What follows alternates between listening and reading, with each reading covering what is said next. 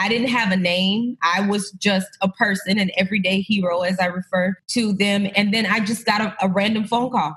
Hey, we have someone who is going to be doing a show on VH1. Can you write a book in 30 days? And I was like, yeah, I can write a book in 30 days. Like, is the person available to talk to me, or do I have to just kind of write this from whatever? And they're like, oh no, she can talk to you. And it was really just like conversation. And I was able to convey her feelings. And that was what kicked it off. And then one referral led to another. I never even made 13th and Joan a public thing. Hi there, it's your host, Sewa Ajay-Pele, and welcome to episode 60 of the She's Off Script podcast. This is a show where we hear and learn from women who've created unique blueprints for success. My hope is that you'll hear their stories and translate their gems into a unique path for yourself. Have you been thinking about writing a book? How far have you gotten? Is it just an idea, or have you researched it and just found the process to be daunting? Well, let's see if we can demystify the process for you. In today's episode, we meet Audrey Orry, also known as the Queen of Storytelling. Audrey is the CEO of publishing company 13th and Joan, where she helps everyday heroes and celebrities alike write and publish books. By the end of this year, her publishing house is on track to release 200 book titles. During our conversation, she shared the many business pivots it's taken to bring her to where she is today. She also breaks down what it takes to get a book successfully published and promoted. If one of your goals for this year is to finally write that book, listen up. Before we hear the rest of Audrey's story, I would love it if you could subscribe, rate, and review our show on iTunes. This will help spread the word about our podcast so amazing stories like Audrey's can continue to inspire women looking to launch their own off-script journeys. With that, let's go off script with the CEO of publishing house 13th and Joan, Audrey Orry. Audrey Orry, welcome to She's Off Script. How are you today? I'm doing well. Thank you so much for having me. Oh, I'm so glad we could make this work. But for those of our listeners who haven't heard of you, could you share who you are and what you do? Sure. My name is Audrey Orry, and I'm a celebrity ghostwriter, as well as the CEO of 13th and Joan Publishing House. My clientele includes VH1, MTV, WeTV, Citric, BET, the NFL, and more importantly, I also write for everyday heroes. My mission is to serve as a vessel for the untold stories of our souls. So how do you find yourself where you are today as the head of a publishing house? Yes, it was a journey. I actually started my publishing house because at the time I was very much into creating documentaries, and I started it as a multimedia company so that I would be able to publish all of my work and really delve into film. But God said, you need to focus on books right now in this season. And so that is really how we started to get our run in terms of books and publishing in that realm. I went to publish my first book. I resigned from my job as an assistant principal and tried my hand at many different businesses, just really trying to find my way and try to understand entrepreneurship, which was not something that I had gone to school for. And through that, writing a book was one of the answers that I arrived at. And when I went to research and kind of find out what it would take, I was told by a publishing company that it would take $10,000. And that was approximately 9 years ago. And that was not, the writing having been done for me. It was me doing all the writing, and they were just kind of guiding me through. So it led me to start doing some really significant research on the process and to find a way, to get my work to market, but maybe at a lower price point. Because at that time, after having resigned, having a family, $10,000 was not an investment that I was prepared to make. Mm-hmm. So that was kind of a springboard to 13th and Joan. Okay, so to take a little bit of a step back, I read that you published your first book at the age of 10 and actually made a profit doing that. Yes. Okay. How did that happen? Right. Actually, and I did not know that I loved writing. I wasn't aware of it. I had a class, and my teacher, I think I just talked too much in class. So I was the one where I think she said, let's do something else with her. Let's find something else for her to do. So at the time, it was more of like a pull out, and you would go to another classroom, and it was called Gifted.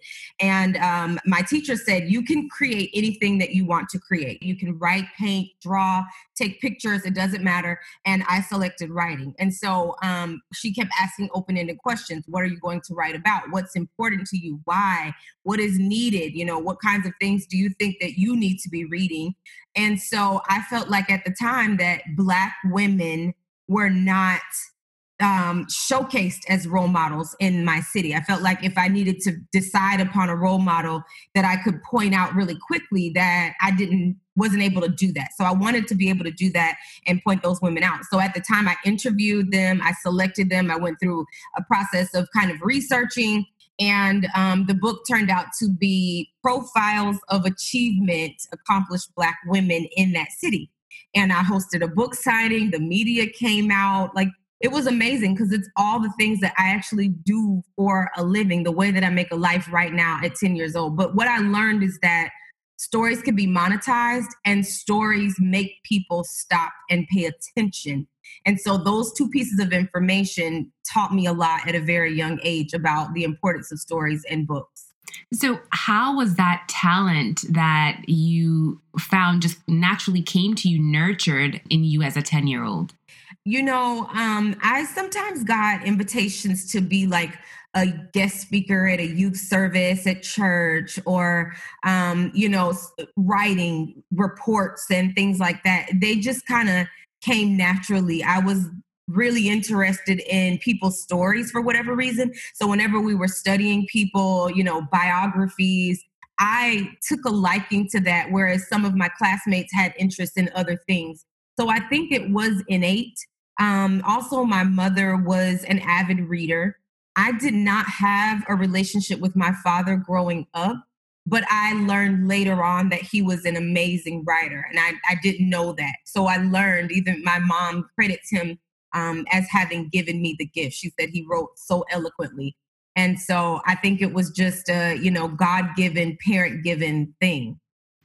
So knowing that you had a passion for writing and then you'd also had a taste of the monetization of writing, why is it that you decided to go into a career as an educator? Sure. My grandmother was an educator. My mother was an educator. I chose something that I felt was safe. I really did not think about entrepreneurship. I didn't see myself as an entrepreneur. I had not really known that in my family structure. And so I was really just playing it safe. And today I do everything except play it safe. So I look back at that young lady, and I always wonder, why did you play it so safe at the time? It was just what I knew. And I really neglected writing for quite some time. I only wrote when it was necessary, different assignments. And I also had a teacher in high school who told me that I was not going to be a successful writer in college because I did not subscribe to her method of what she wanted us to write. I was aware of the format, but I just felt like creatively there could be so much more. So I really kind of disobeyed the assignment. And I remember my mom being very angry, and she talked to her about not speaking things like that into my life. But it didn't resonate with me at the time, the importance of all of those things taking place. It really didn't. It sounds like when you then moved to Atlanta, that was like a natural transition point for you into entrepreneurship. Why did you choose not to return to your career in education when you made that move? Right. So I was actually a horrible pregnant person. I was pregnant with my second daughter when my family and we were still in Florida. And I knew that I wanted to resign from that position and jump into entrepreneurship, but writing still was not at the forefront of my thoughts. It was something that maybe I was running from it. I just knew that I wanted to start a nonprofit, and I was going to teach women and girls leadership in entrepreneurship. It was all the things that I noticed were missing in the school system. I have been an assistant principal for all those years. And so I just created a mentorship program that I knew would work in the district. And I went back and I packaged it and I sold it. After doing that, I also learned that you have to sell something in order to generate money. You cannot just be existing and say that you're running a business. It's truly a hobby. So I started taking classes at the Urban League, and I launched a cosmetics line because I had 500 women and teen girls that were a part of our audience. So I knew what could I sell to them? Well, obviously lipstick and lip gloss was something that myself and my daughters loved. So we created that product.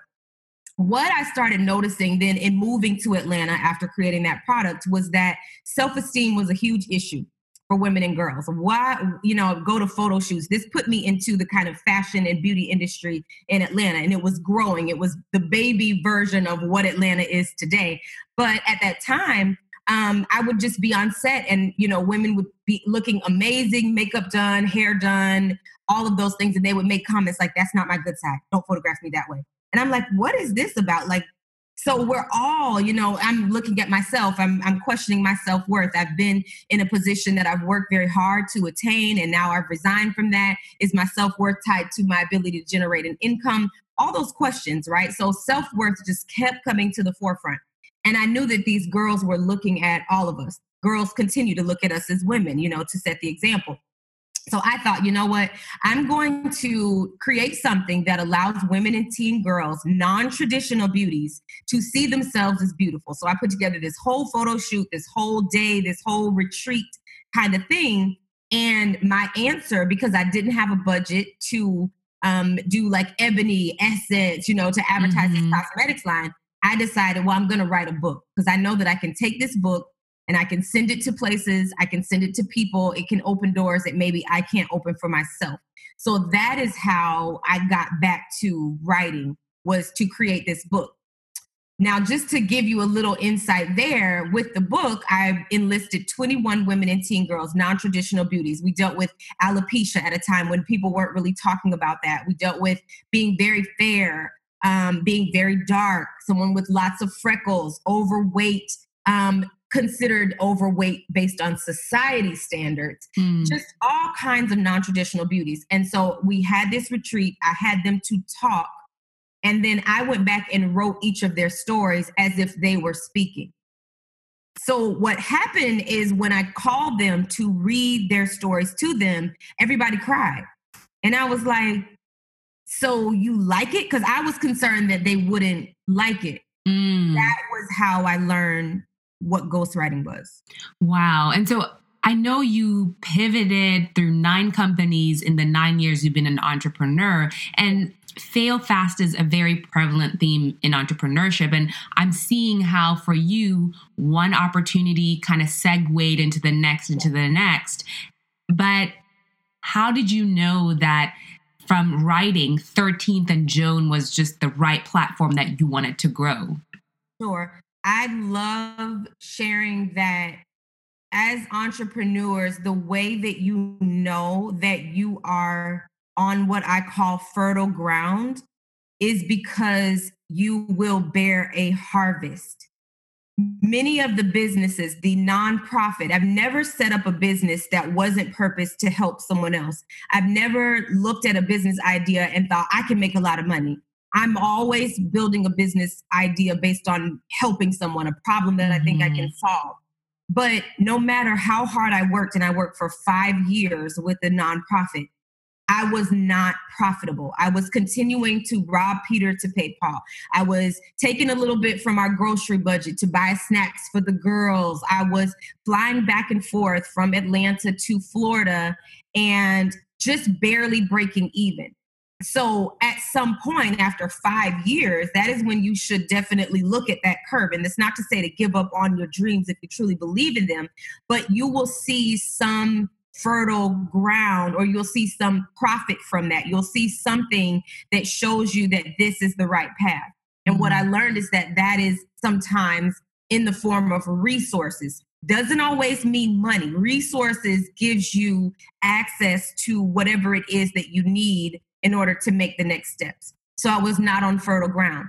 Those businesses that I launched after the foundation was not on fertile ground. When you're making a small amount of money, but you cannot cover your expenses, you are still engaged in a hobby. What let me know that 13th and Joan was the way is the way that the book took off. And I did not have that intent for it. So I knew that that was something different. So your first ghostwriting client came from a VH1 show. How did you land that client? Like, how do we make the leap in your story from that first book to now VH1 is knocking at your door? Exactly. So again, fertile ground. It's like opportunities will flow to you. I just believe that God will send you what he intends for you to have when you are walking in the purpose that he set forth versus the one that you believe should be for yourself. So I wrote that book. That book had I did all the same stuff I did when I was 10, planned the book signing. I had a book launch at Barnes & Noble. It was amazing. The manager at the store said, this was great. We haven't had a signing like this before. I didn't have a name. I was just a person, an everyday hero, as I refer to them. And so I knew that was great. And then I just got a random phone call. Hey, we have someone who is going to be doing a show on VH1. Can you write a book in 30 days? And I was like, yeah, I can write a book in 30 days. Like, is the person available to talk to me, or do I have to just kind of write this from whatever? And they're like, oh no, she can talk to you. And we talked, and it was really just like conversation. And I was able to convey her feelings. And that was what kicked it off. And then one referral led to another. I never even made 13th and Joan a public thing because I felt like after I wrote that book, I was like, okay, great. I'm the female version of Tyler Perry now. I'm going to do stage plays. Again, my plans. I'm going to do theatrical productions, which was another spinoff of that. I just took those characters, the ladies that were in the book, and I turned them into characters and said, well, what if this happened? What if it went this way? And that created a play from it. Now, my plays, they were selling out in Atlanta, packed house. Wow. But again, not a multitude of profit after it was all said and done. Here again, fertile ground. No matter how much I wanted to do it, the people were there. People still DM me and say, when is the next play? But it was not super profitable the way that I know it could be because that wasn't where God wanted me at the time. Ooh, so I think I also heard that by the end of 2020, you'll be on track to publish 200 titles in 4 years. So first of all, congratulations. Oh, thank you. But I think that works out to 4 books a month, 1 book a week. Logistically, how are you pumping out this much volume? How is your company structured to successfully deliver quality? Yeah, well, we have initiatives. I'm really big on initiatives and finding the underserved population. A couple of years ago, I want to say about 3 years ago, I started to be really, really, really sensitive to the unarmed, Black men that were victimized by police brutality. And I am ashamed to say that it really didn't resonate with me that way until such a short period of time ago, but it did, and it struck me. And one day I saw my husband walking in and I thought, wow, he could really leave out of the door, and one random incident could change our lives. And so I thought, well, gosh, what are we doing with the stories of Black men? I really know a lot of women, when I look at our clientele, women are killing it. Women follow through. They know what they want. I want to write a book. I have my budget. I'm ready to go. That's what we get with women. With men, there's a lot of hesitation. There's a lot of skepticism in if they have the ability to do it. And it's not to say that men aren't fully capable or that they don't believe in themselves. It's just that society has, really done so much to disarm Black men of their power. So I started an initiative called 100 Seeds of Promise. And that was my commitment to 100 Black men to become published authors. We would take them through the process of publishing. We would teach them the business of publishing. And so that initiative, we did research and there was nothing else out there like it. So that 100 authors obviously contributed to those numbers, and they are in motion right now. Those authors are. We're actually, registration will now, because we decided it will be an ongoing program, opens every February. Every Black History Month, we're like, where are the Black men who have stories? We know you do. Let's find you and let's, cultivate this opportunity. So we're really, really excited about that. But that contributes largely to the numbers, the 100 Seeds of Promise. Wow, I love that. And something you said just really resonated about the way society is structured sometimes does silence our Black men. The image that came to mind, this is just mundane, but when our kids were really little, things happen in daycare. I have 2 little ones, and sometimes my husband would get upset. So my husband's 6'4", big Black guy. He goes to the daycare, he's upset about something, and he's speaking calmly, but the women are like cowering, right? Yeah. So now he's like, no, I'm not talking to those women anymore. Please go let them know, because I'm like this teeny woman. So, non-threatening. But because of that, I can see why society's reaction to Black men sometimes makes them silent. And so I love the initiative that you've put out there. Absolutely. It hurts my heart. I actually did a theatrical production that was all men, and the men were so grateful to have the opportunity. And I'm like, what? They said, no one lets us talk. And so the point of the play was so that I knew that women, when they saw all these amazing guys, that they would fill the seats, and they did, but we couldn't talk back. We had to just listen. And I really am super big on, being an advocate for men's voices, that they are able to tell their stories unapologetically, and that they don't have to subscribe to any of the, ills of society to be able to do that. So that's what we're doing with these men. And it's just miraculous to see them write and to tell their truths and the things that they want to talk about. And they're not worried about, what someone's reaction is going to be. So I'm loving the time with these gentlemen. It's beautiful. Oh, wow. I cannot wait to see one of those titles hit the New York Times bestsellers list. That would be amazing. Yes. By definition, a ghostwriter has to remain in the shadows. I noticed when you were referring to your first client, you didn't really call them out by name. And by definition, you kind of have to protect their identity. But that being said, as a business owner, how do you showcase your work and in turn attract clients? Because people need to see what they could potentially get. Right. So, one thing about ghostwriting that has really done well for me is that word of mouth is how I've gotten, my business. It's not really me pitching myself per se to specific clients. That's one thing. The second thing is that I've had a couple of clients who are so excited about the work that they've asked me to be on the book with them. So I've had them say, well, you know what, let me add your name to this as well. So there are writing credits that I often get, which is great. The other part of that I'm working on this year, because I've really been showcasing or, really building the dreams of others, is to pen another book myself. That is not about writing. I've been doing a lot of, how-to writing books, a lot of affirmation kinds of things. But I'm actually working on a romance novel, which is super saucy. It's not safe at all.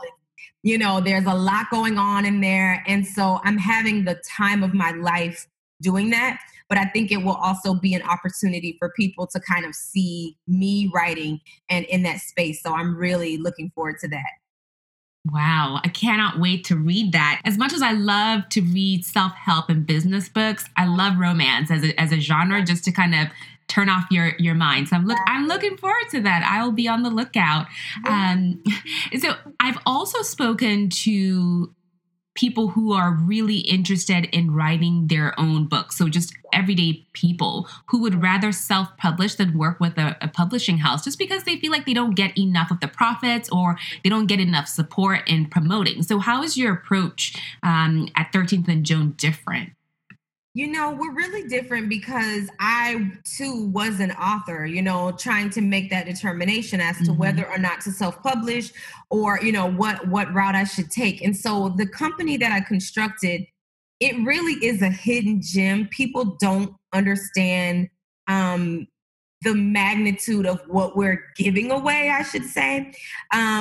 So we teach our authors a lot about the business, which is something that you don't really get in self-publishing. And then we also have, the gift of association because we do publish a lot of high profile clients. A lot of times when authors are able to have the backing of a publishing house, it can make a difference in terms of credibility. But what I say to authors is that, our royalty splits are like the lowest in the industry. And I don't say that to say like, oh, I'm so proud that we're the lowest in the industry. It's just that I really believe that authors should maintain the rights to their books. I believe that authors should also maintain profits, in any way possible. And then when you're in business with someone such as a publishing house, to be able for it to be mutually beneficial. Mm-hmm. So could I interject right there so we could break down a couple concepts here? Mm-hmm. First, what is a royalty and what is that typical split and how is yours much lower? So if someone is out shopping, what is a reasonable split for a publishing house to be asking for from them? And then when you say keep the rights, what does that mean? Am I signing away the rights to my work after I've written it? Please break that down. Sure. So a royalty is the money that is left over after a book has been sold and the cost of printing that book has been subtracted. So whatever the cost of production is taken away, and the royalty is the profit that's left over for whatever that book has been priced at. Okay. In traditional publishing houses, an author may come with a manuscript that they have written themselves, and they sign with the publishing house. That royalty that they may receive would probably be somewhere between 20 at most, somewhere between 10 to 20%. And that is in favor of the publishing house. Okay. Now, in addition to that, things are much different. They're ever evolving in this industry. So in the days of old, if you actually got a publishing deal, that also meant that you were given a budget, for marketing, a budget for a book tour. Those days are gone. Those kinds of scenarios exist for mega authors, those who already come with a name in tow, those who already have an audience established and people who want their books. So the publishing house knows that they're not taking a significant risk. In the case of, an everyday hero, that is not the case. And so it's almost as though you're coming to a publishing house. If you're not already established, you're not really offering them anything of value unless the content that you have is something that they truly believe in and they want to get out. If that is the case, they then want to own the rights to it so that they can reproduce and sell it as they see fit. The other thing that happens is that when you don't own the rights, you also give up a lot of creative control. So say, for example, the book that I'm writing right now, I may submit that to a traditional publishing house and they may say, well, we want to change the plot. We want to change the characters. Well, we want to make this character biracial instead of African-American. Those are the rights of the publishing house to be able to do that. Mm-hmm. Whereas as a creator, that might not be your vision or your goal. And so with 13th and Joan, we work really hard with our authors to, number one, assist them in the evolution of their creativity versus changing it. If you have a vision for your story, we want to stay as close to that vision as possible, but just help you to know what is valued in the market, what people are reading, and to be in alignment with best practices in terms of writing and the structure and all of those things. So that's number one. Number two, many of our authors, it is almost similar to a self-publishing model. However, we still have a slight backing. So with that, we would not, they would own the rights, the copyright. It is in the author's name, which is always great because you can take that content, you can produce a movie, you can, turn it into so many different things, which is another thing that we teach our authors, how to monetize their books in many different ways, take that same information and leverage it many different ways. So there's that. As opposed to a publishing house that's taking 80%, we maintain a 10% royalty. That 10% is more so just for us to maintain titles, maintain the accuracy of your title. There's all kinds of things that go on with piracy and all those. So we do a lot with helping our authors. And then we also help them with, upcoming opportunities. Here is something that you should attend. We send things out to our authors on a regular basis to kind of help them keep their careers as authors going. Now, we have business structures with authors where the royalties and percentages are different. We have business structures where we do own rights in some instances. That is just a individual case where we're either acquiring content or, we feel very compelled about a specific story. But the majority of our authors are in full ownership of what it is that they're producing. And we just want to help them to be the best because the market has not been created for us. And we want to make sure we have that space. Oh, you said so much right there. Of course, now I'm percolating with questions. So I like that you answered part of my question here. So you're taking a 10% royalty in general, but then you have differing business models that allow you to take more of a royalty. The reason I'm honing in on that is because you're hearing this narrative these days about print being dead. And so for you, after, is it 6 years with 13 and Jones so far? 5. 5 years. So after 5 years of being in business, I'm just wondering, how have you adapted your business model so you can stay open, stay alive, and, remain on the cutting edge? Mm-hmm.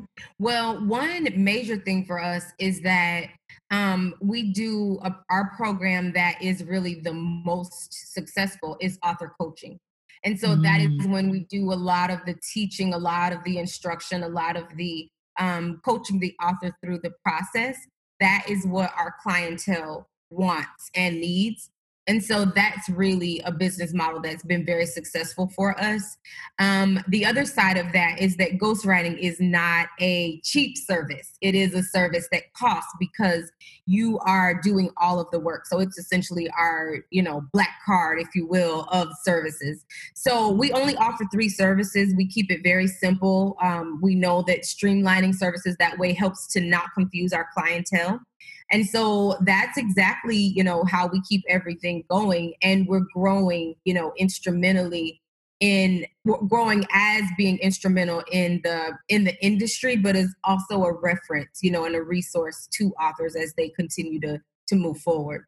Okay. And then another follow-up question there. You mentioned that you're teaching your authors how to monetize their written work. And so what are some of the more lucrative revenue streams that your authors can use to build their personal brands? Right. Well, the thing that people have to realize is that, people have this misconception that you're going to get rich off of a book. I'm going to make $1 million from my book. That's not the way that this works. The way that it works is that the book is a key that opens doors of opportunity. It did the same thing for me. For me, writing one book introduced me to a career that would, be my life. And so I did not know that I was a ghostwriter. Didn't know that, but writing a book showed me that. That was another door that was open. Additionally, writing theatrical productions, as I mentioned, had I stayed with it, I do know in my heart, which I will return to theatrical productions because I love it, but that can also be very profitable, turning characters in and extending them. People love content. I read recently that, we used to say content is king. Now the saying is content is God, because creating content is so necessary. It's what makes the world go round, telling stories. There are so many things you can do from it. You can branch off and do public speaking, being a keynote speaker. You have all of your content in your book. And so you're not needing to rewrite things because you have it there. It's just a matter of structuring it. You can teach courses from your book. There are no limits. I mean, I have a list of, I think, about 30 things, and I can't even recall them off the top of my head, but that we share with our authors. Here are things that you can do. People turn books and different sayings and quotes into merchandise and apparel. There's just so much. So we want for authors to recognize that your book is just one part of the process, one part of the, the story and the big piece of pie. I think that's really helpful for people to understand, especially that key part you mentioned about you're not going to make $1 million just based off of your book. You have to be open to the other ways that this can be a jumping off point for you. Absolutely. You've mentioned a few of your programs. Talk us through the process with everyday people who are ready to write their stories with you. Sure. So we have a consultation.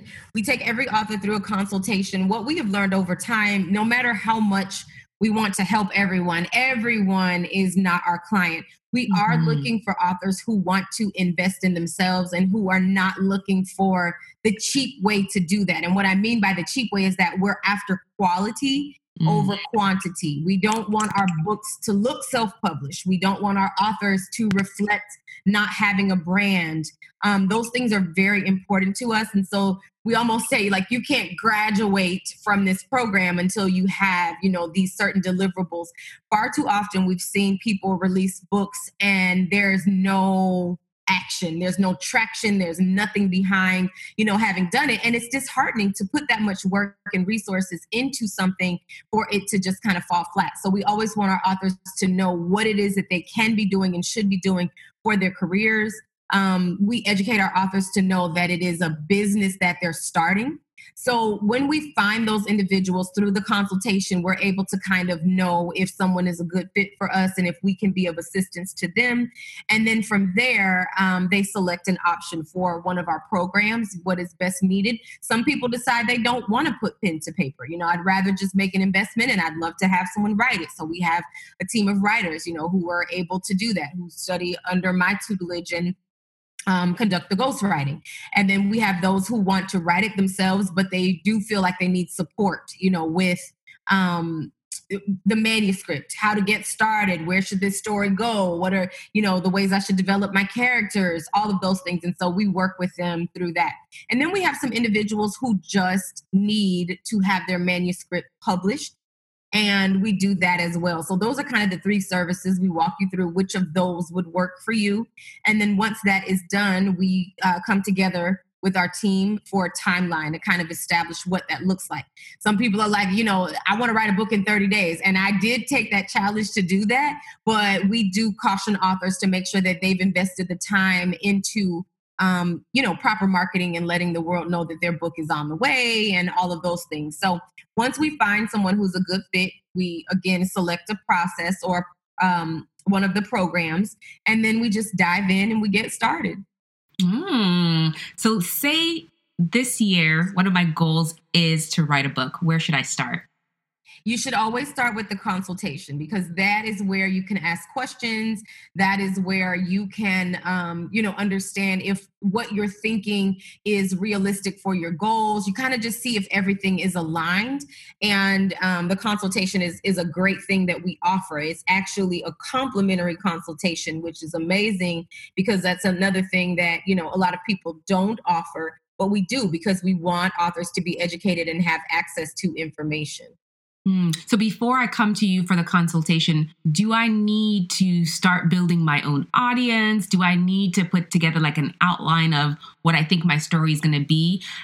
I feel like to come to you cold would be a waste of both of our time. So, how do I prepare myself for that consultation?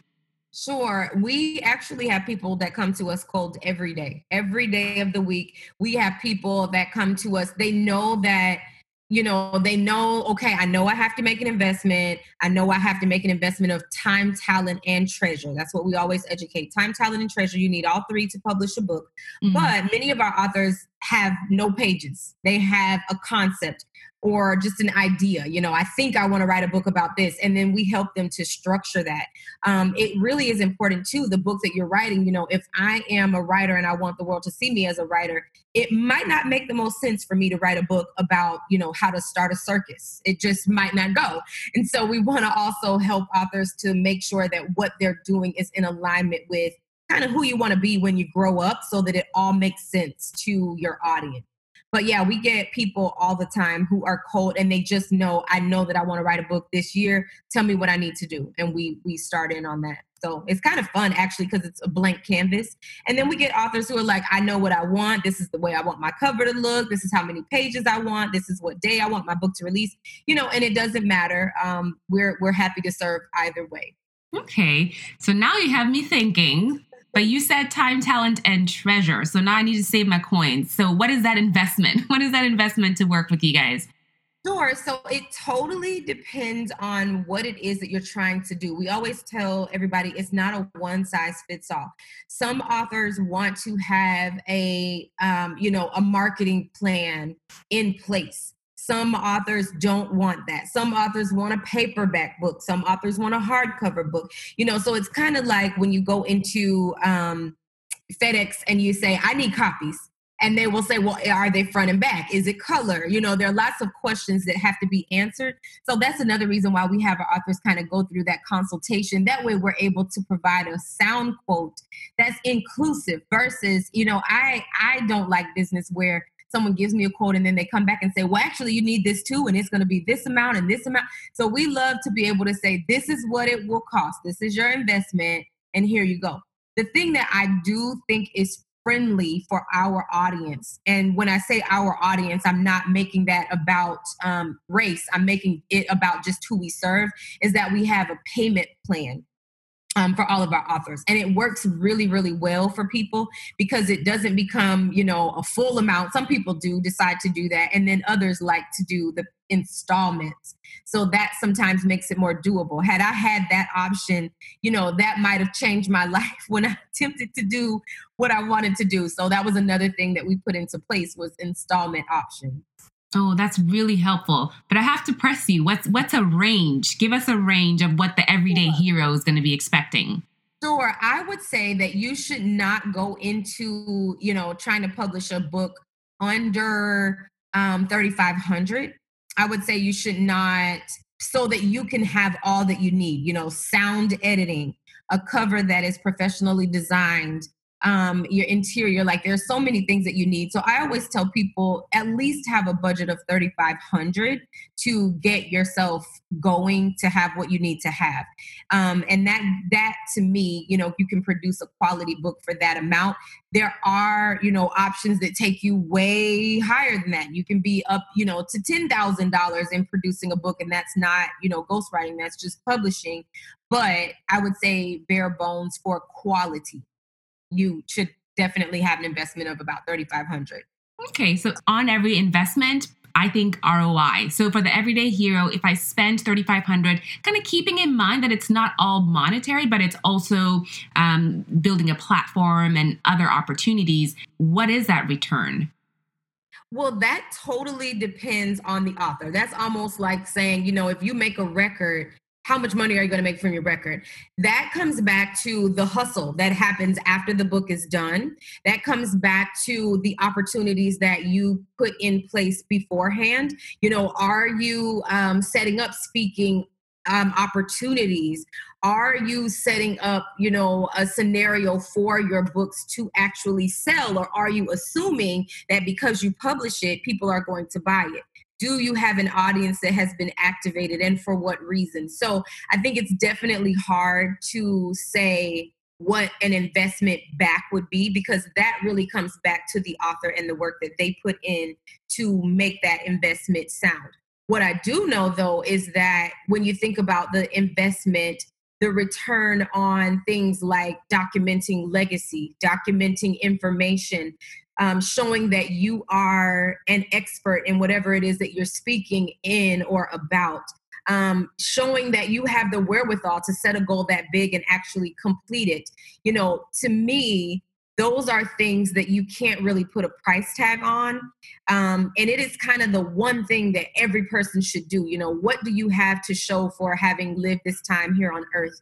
And so that to me becomes bigger than even the monetary goal because it turns into, your lifelong kind of experience here. It's just necessary. I think every person should pen at least one book before they leave.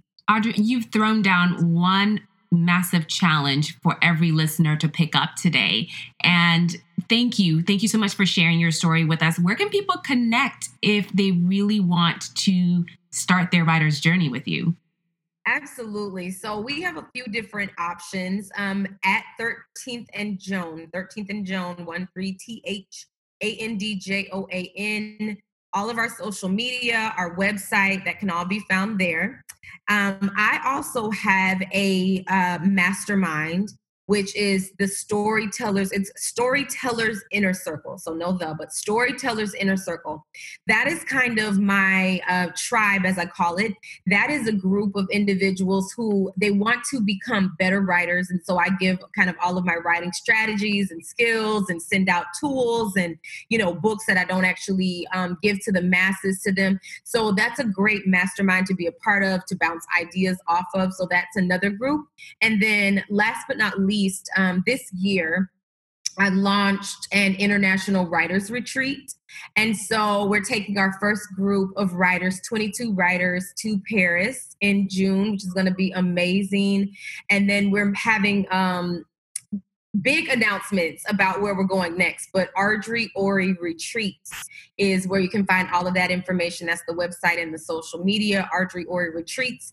And we will be continuing with these writing excursions, luxurious writing excursions, as I say, continuous. I want to do that until I'm not breathing anymore, because going to places that are outside of our borders and being able to just, put yourself in a different scenario just creates creativity like never before. So I want to expose people to that. So those are all the ways to connect and to get your writer's journey started. Ooh, I hope you're going to be sharing that Paris retreat on your Instagram, because I'll be living vicariously through that. I absolutely will. Well, thank you. Thank you so much, Ardrey. I appreciate it. Thank you. Thank you for the opportunity and for allowing people to share their narratives. Thank you so much. I'm so glad you made it to the end of today's episode. If you enjoyed the episode, please go on iTunes and leave us a 5-star rating and write us a review. As always, don't forget to share this episode with your friends, family, colleagues, anyone who cares to listen. We'll talk to you next time.